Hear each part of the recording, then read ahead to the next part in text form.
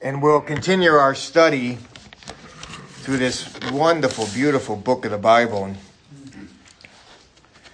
just filled with amazing truths in it. And I'm thankful to the Lord. I got a question for you this morning. So how do you prepare for guests? All right. You know the guests are coming over. What are some of the things you do? You can clean the bathroom, right? Yep. What are some other things? Hide the silverware. What? Hide the silverware. You never know what's going to come out of the mouth of over here, and kind of threw my whole sermon off. But hide the silverware. That's a new one. You can tell who likes guests and who don't. I didn't know this when we went to Argentina. Somebody came up to us afterwards and said, "We need to have you guys come more often." They cleaned the building, they fixed the kitchen, they put new tile on the floor, everything. They're like, "We finally started to pay attention to the building now that you guys came back. You need to come more often." You know, they took very good care of us, which was kind of nice. So that was sweet of them. What are some other things you do? You clean the house, you cook. What's that? Prepare food. You got to cook, right?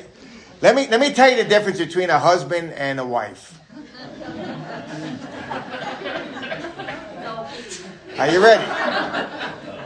Are you ready for this?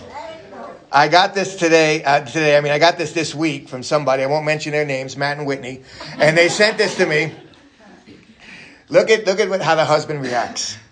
There's so much to get done today: laundry, dishes, changing the sheets, food, shopping. That's the wife saying that to the husband.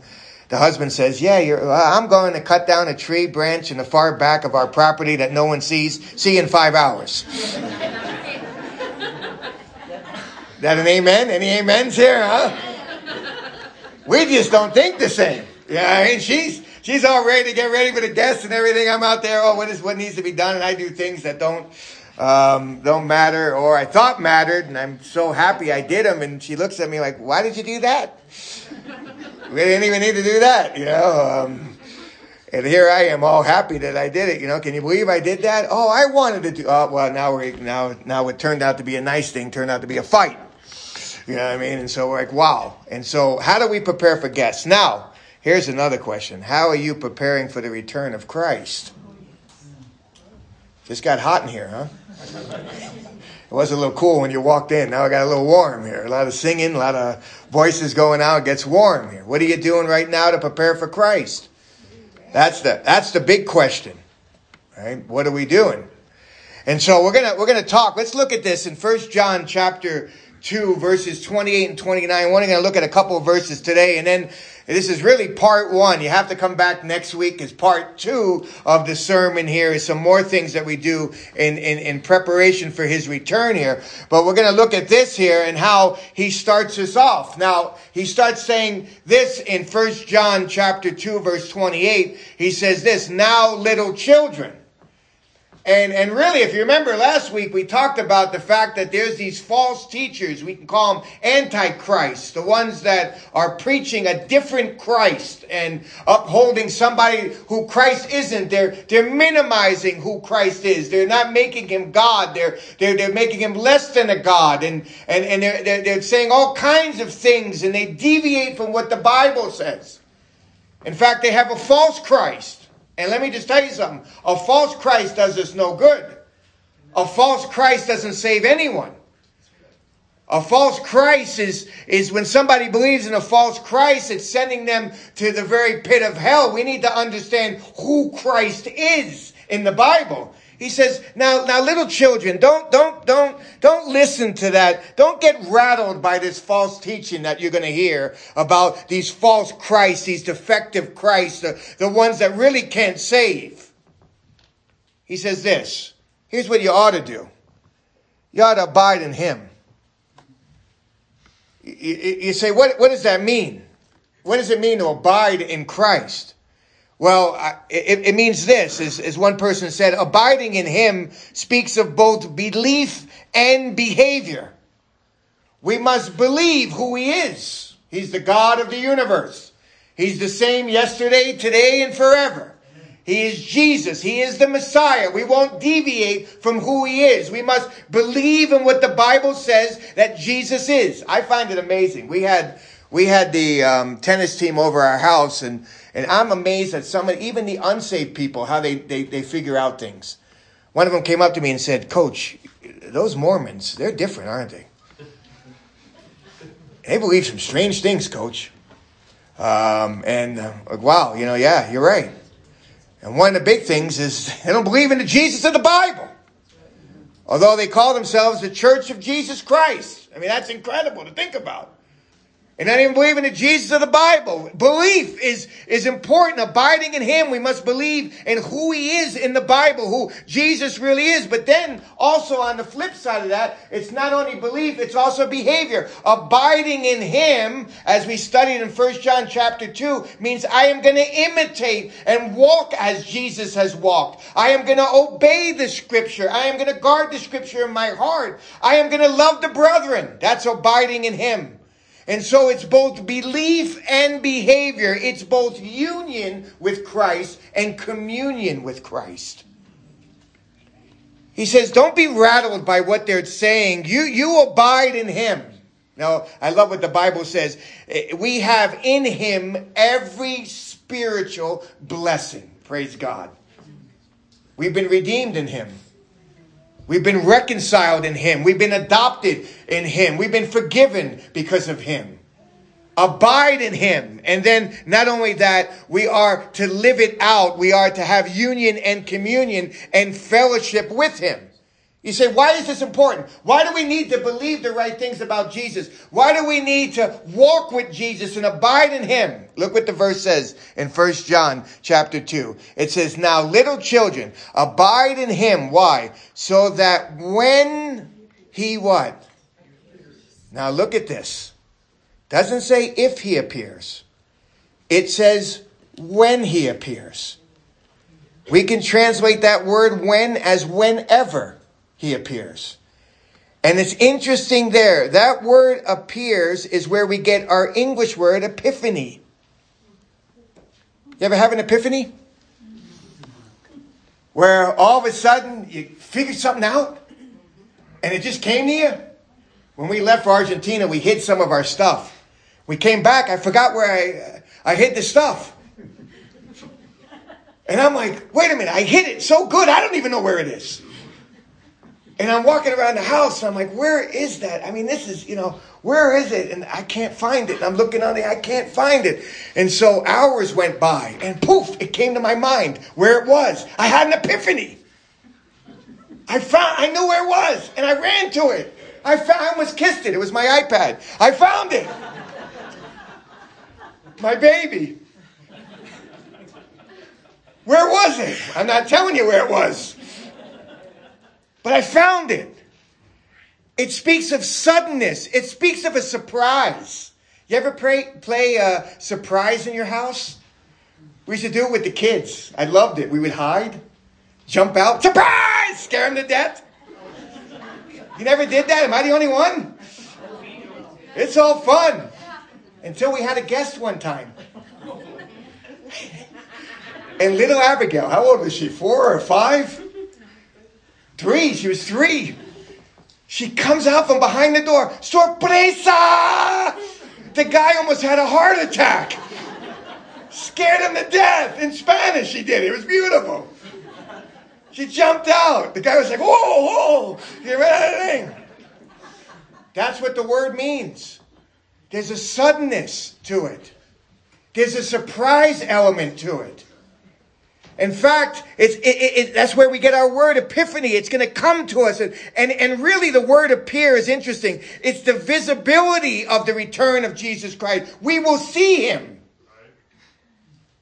It's not just that he's going to appear, but we will actually see him. Every eye will see him, the Bible says in Revelation chapter 1.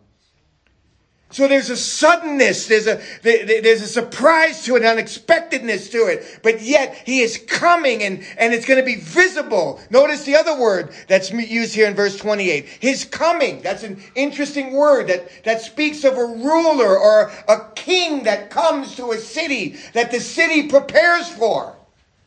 Remember when Trump came here to Colorado Springs?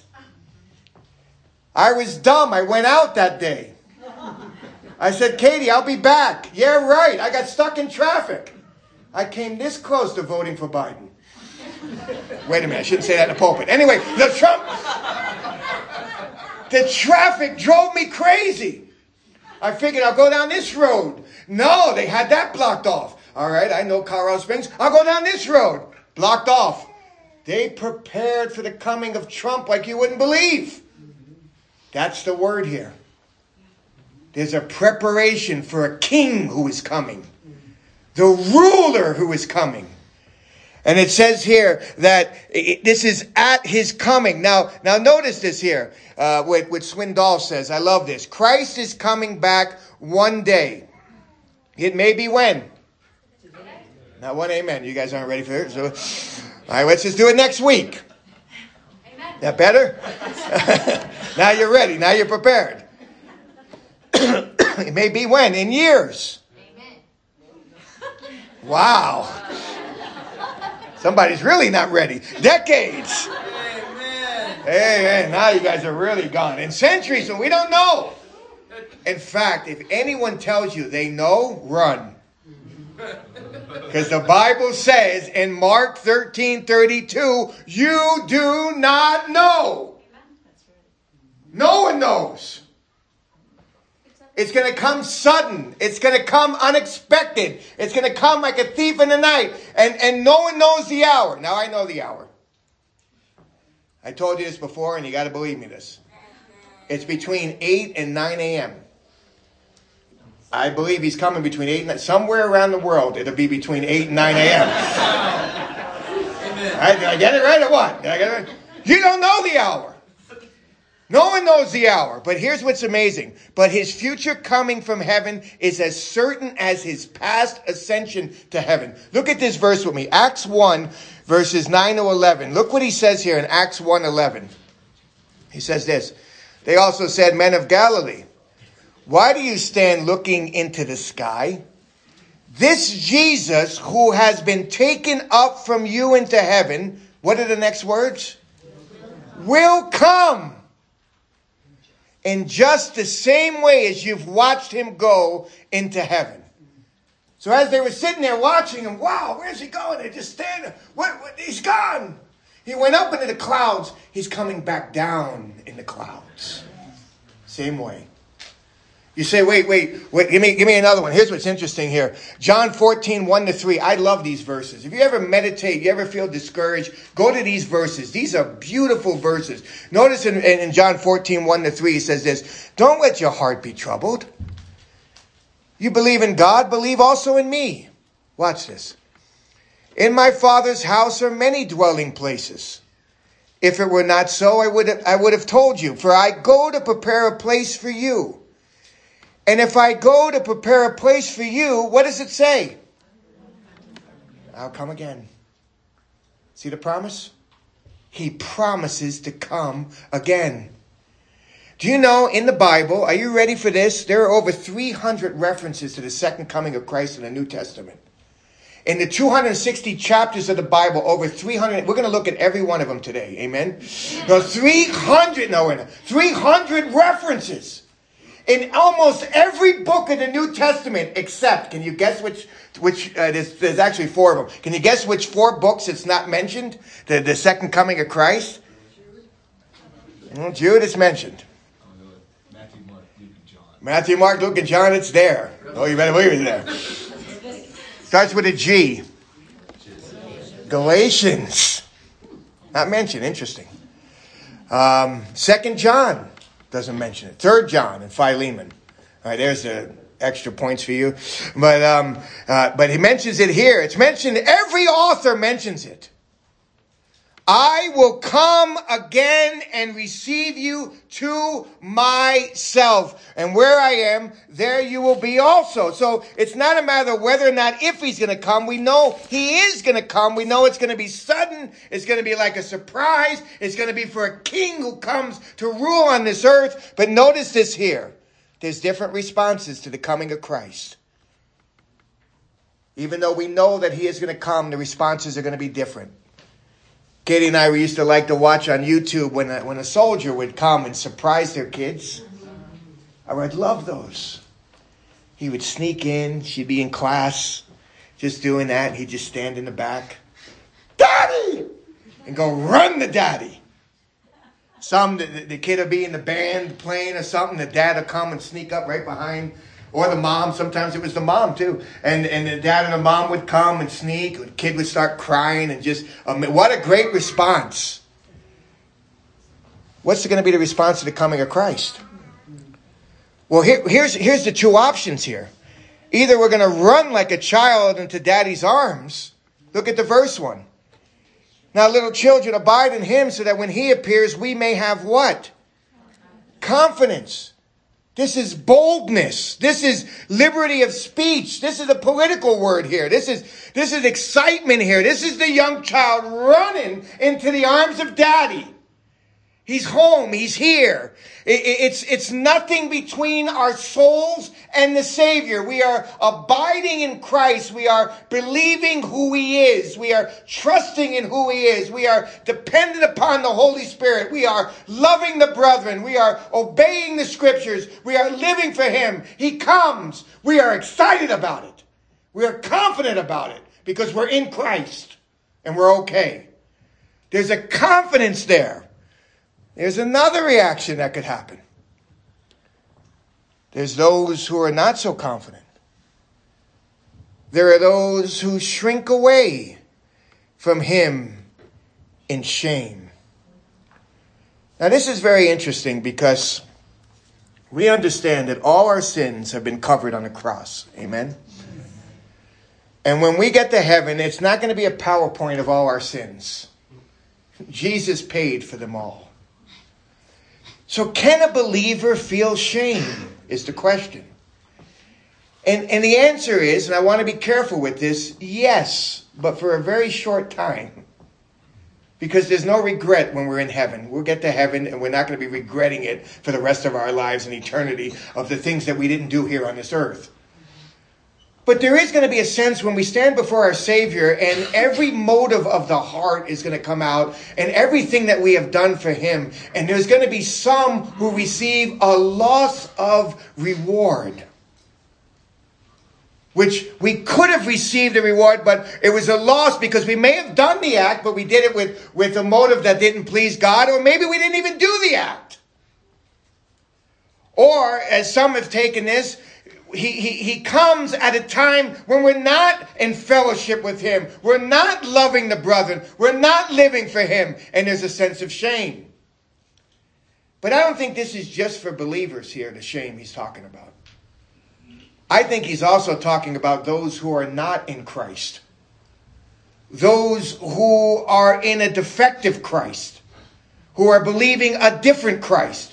Who have believed the false doctrine and are living the false doctrine. There is going to be shame for them. You say, where is that in the Bible? Well, look here. In Mark 8:38, He says this, "For whoever is ashamed of me and my words," there's the belief and there's the behavior and the acting out in this adulterous and sinful generation, "the Son of Man will also be" what? Ashamed. There will be shame for those who are not in Christ. In fact, notice what they do here in Revelation. It says this in Revelation 6:15 and 16, "Then the kings of the earth and the great men and the commanders and the rich and the strong and every slave and free man," what did they do? They hid themselves in the caves among the rocks of the mountains. And they said to the mountains and the rocks, "Fall on us and hide us from the very presence of Him who sits on the throne." So instead of running into the arms of Jesus, they run away and try to hide from Him. There's the shame. I remember one time I told my friend, let's skip school. We were in third grade or fifth grade. I forget. We were in elementary school. I said, don't worry. My mother works all the time. We got our apartment to ourselves. We can hang out, play games. We're fine. So we did. And then I hear the doorknob. Mama came home. And let me tell you something about an Italian mother. If you're found doing something wrong, watch out. I ran and hid in the bathtub. And I got to know how the bottom of her foot looks as she practiced her karate on me and got me pretty good. She'd be in jail 10 years for what she did to me, but she got me good. You skipped, my son skipped school. I will kill you. Where are you? And I was, man, it was their shame. That's the kind of thing he's saying here. He's saying, look, we have two options. Either we're abiding in him and believing who he really is and have a relationship with him and walking as he walked and doing the things that he wants to do. Or there's going to be a sense of shame when he comes back because we're going to be taken by surprise. Let me just tell you something here. There is nothing that unnerves us more than unexpected company. Have you been there? I wonder who's at the door. About a year ago, a little bit more, my brother-in-law came. One with a much prettier face than the one back there. He came to our... knocked on the door. He's going to beat me up bad. But knock on the door. I opened the door. I mean, I love my brother-in-law. He's... my brother, I love him. I mean, I can't say more words. He's amazing. God, his whole family, surprise. Katie wasn't even home. It's her brother, not mine. We're here to come on in. Now what? You guys hungry, thirsty? I don't even know. What do I make? I made him hot chocolate. I didn't even know what to make him. Fumbling all over the place. The house was a wreck. Forget about it. The house was not ready. I wasn't ready. They were ready. They were all excited. Kids came in, everything, all excited. Everybody. Me, I'm sitting there. Katie, when are you getting home? Katie, help me. Katie. I'm in big trouble here. Nothing unnerves us like that when we're not ready. But he is coming at a moment that we just don't know. The question is, are we going to have confidence or are we going to shrink? It's back. Are we going to shrink back? Are we doing the things that he wants us to do, or is he going to catch us in being mad at somebody at the time? Or living for temporal things at the time? Or having our mind on things that really don't matter? Or not going after people who need Jesus, or doing things that don't please him, and he comes back and takes us by surprise. We don't want that. He says, abide in him, believe who he is, walk with him. And so when you see him, you run as a child into daddy's arms. And you say, well, Jeremy, I just need motivation. I just don't know how to do it. How can I do it? That's why verse 29 is there. This is an amazing verse. Look at this. In 1 John 2:29, he says this, if you know that he is righteous. Do you know that? Do you know that Jesus never does anything wrong? Do you know that he always does what is right at the right time? He not only knows what is right, he knows the right way to get to right. He never makes any mistakes. He always does what is right. He is a righteous God. We know that he is righteous. Here's what else we know. Here's what's amazing. We know that everyone who practices righteousness. Now, I'm not talking about the people who are religious here. Because there are people who can do some good things without Jesus. In fact, the world is filled with people like that. He's talking about people who actually practice the righteousness of God. That walk as Jesus has walked and do the things that Jesus would want them to do. Here's proof of it. Here's why they do it. Because they've been what? Born of him. Don't miss this. Don't miss this. They've been born of him. They've been born again. They have a new birth. Not a new behavior. A new birth comes first. Now I say that because of this. This is the root fruit argument. The fruit is there because the root is there.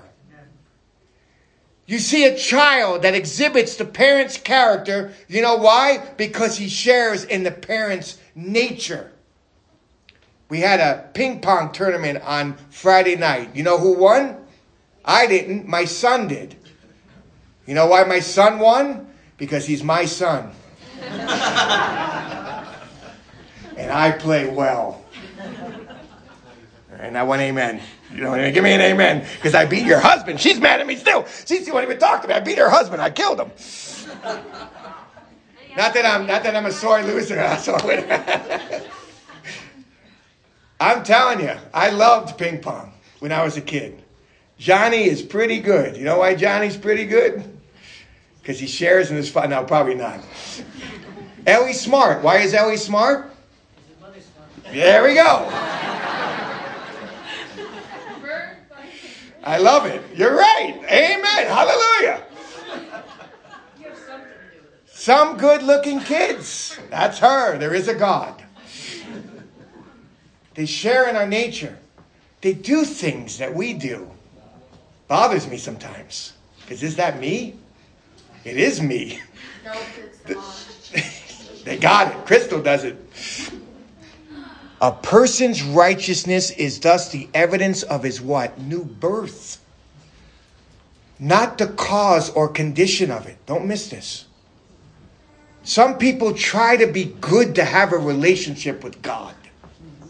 We can't. We must be born again. We must have the new birth. We must trust in Jesus and have him come into our lives. And once the new birth is there, then the new behavior begins. He says there's fruit, and that's exciting because there's a root. A child would exhibit the character of the Father. And if we are children of God, we're going to exhibit the character of our Father, our Heavenly Father. Let me say this. This is why this is important. Because different churches emphasize different things. Are you ready for this? In some churches you go to, it's all about behavior. And if you just dress like us and use the same Bible like us and listen to the same music like us and you talk like us, you can be a part of us. It's all about behavior, externals, legalism. When their hearts are not right with God. Look at this next one. This church is when it's all about belonging. We want you to belong here. So what? You don't believe in Christ? Don't worry. We hike here. You can go hiking with us. We fish here too. You can fish with us. We just want you. Do you feel comfortable here? Just belong. Who cares what you believe? Belong. We want you to belong. And it comes nothing but a social club. There's a lot of clubs out there where you belong and you don't have to believe anything. You don't have to do anything. You just belong to them. That's not church. But yet the tendency is to lean towards that. We just want you to feel, we want you to belong here. Oh, you don't believe in Jesus? Don't worry. Don't worry. You don't believe. Okay, it's okay. We just belong here. No, that's not what church is. Here's what church is. It's not about behavior. It's not just about belonging. Of course, we want you to belong, but here's what comes first. It's about believing in who Christ is. And let me tell you this. It better be about the new birth. See, we're here not just that you would just feel well and belong and say, wow, what a loving, I just belong there. That's great. I hope you do feel that. But that's not what we're about. Because I'm here to tell you, once the new birth comes, guess what happens? The belonging, you start to feel, hey, I do belong. And guess what? The behavior changes because the Lord is there. The life is different because Jesus is now the King of your heart. I just got a text this week from Dustin. Remember him? What's his face we call him? Military what's his face? Military what's his face came here. Didn't know Jesus. What's his face got saved. What's his face writes me this week. He goes, pray for us. We're going to try to foster children. They want to show and share the love of, they have kids their own, but they want to show and share the love of Christ. How did what's-his-face go from somebody who didn't believe in Jesus, come here, get saved, and now want to, 7 years later, foster children and show and share the love of Christ? I'll tell you how what's-his-face does, because there's a new birth. Yes. And when there's a new birth, guess what? There's a new what's-his-face. And the behavior changes, and his life changes, and he studies the Bible, and he has Bible studies, and he's reading, and it's just amazing to watch God. Why? The fruit's there because the root is there. So here's what he says. He says, Jesus is coming. He's coming at any moment. Abide in him. Make sure the fruit is there because the root is there. And when he comes, guess what? We're going to run into the arms of Christ and say, wow, he's back. Praise the Lord. And not shrink back and run. Here's the question.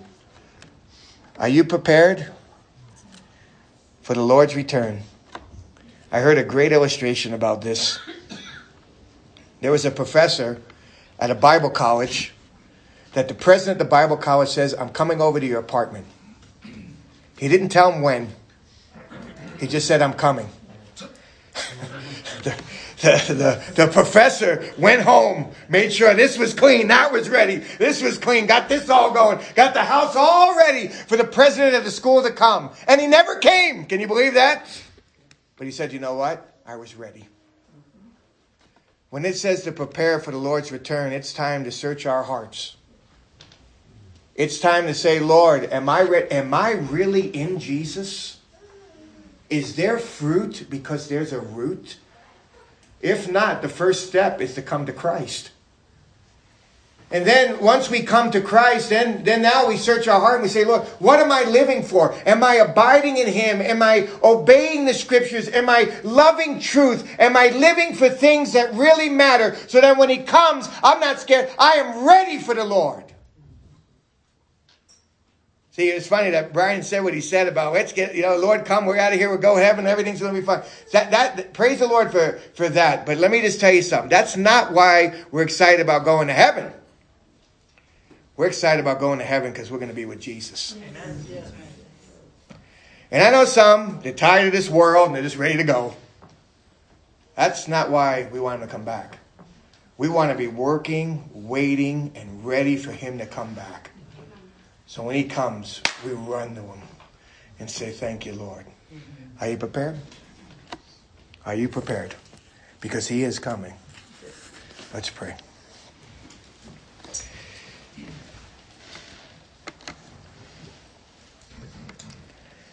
Our Father, we thank you so much for your wonderful word and how it challenges our hearts. It makes me think about my own life, how easy it is to be caught up in the temporal stuff, to let anger to linger on, to not constantly check our hearts and say, Lord, how are we with you? Are we ready for your Son's return? So, Lord, I pray for each one in this room. Lord, you know the hearts. Maybe there's someone here today that hasn't put their trust in Christ. And when he comes back, they're going to run and try to hide. But where could they ever run from your presence? So, Lord, I pray right now, right where they're at, that they would open up their hearts and say, I believe. I believe that I am a sinner. I believe that Jesus died for my sins, was buried and rose again, and I call upon him to save me. You can do that right where you are, right in your heart. And then you will have no reason to shrink back because you're abiding in him. Father, I pray for those, Lord, that maybe there's no fruit because there's no root. And they're wondering, why isn't there fruit in my life? When they should be asking, where's the root? And so, Lord, I pray that, Father, you would use this text to encourage our hearts And if there's no fruit, it's not too late to accept the root and get saved. And if there is fruit, to rejoice that there is root, that we are born of you. And thank you for that, because that's your work, not ours. You took the initiative. You sent your son. You brought that person into our lives. You had them share the gospel with us. You worked in our hearts, and we believed by your grace. It's all of you. And so we thank you for that. So help us, Lord, to be ready. Help us to be working. Help us to be sharing Christ. Help us to be abiding in union and communion with Christ. And help us to be excited about his return, for when he comes, we can run into his arms and say, our Lord is here. Thank you. In Jesus' precious name and for his glory. Amen.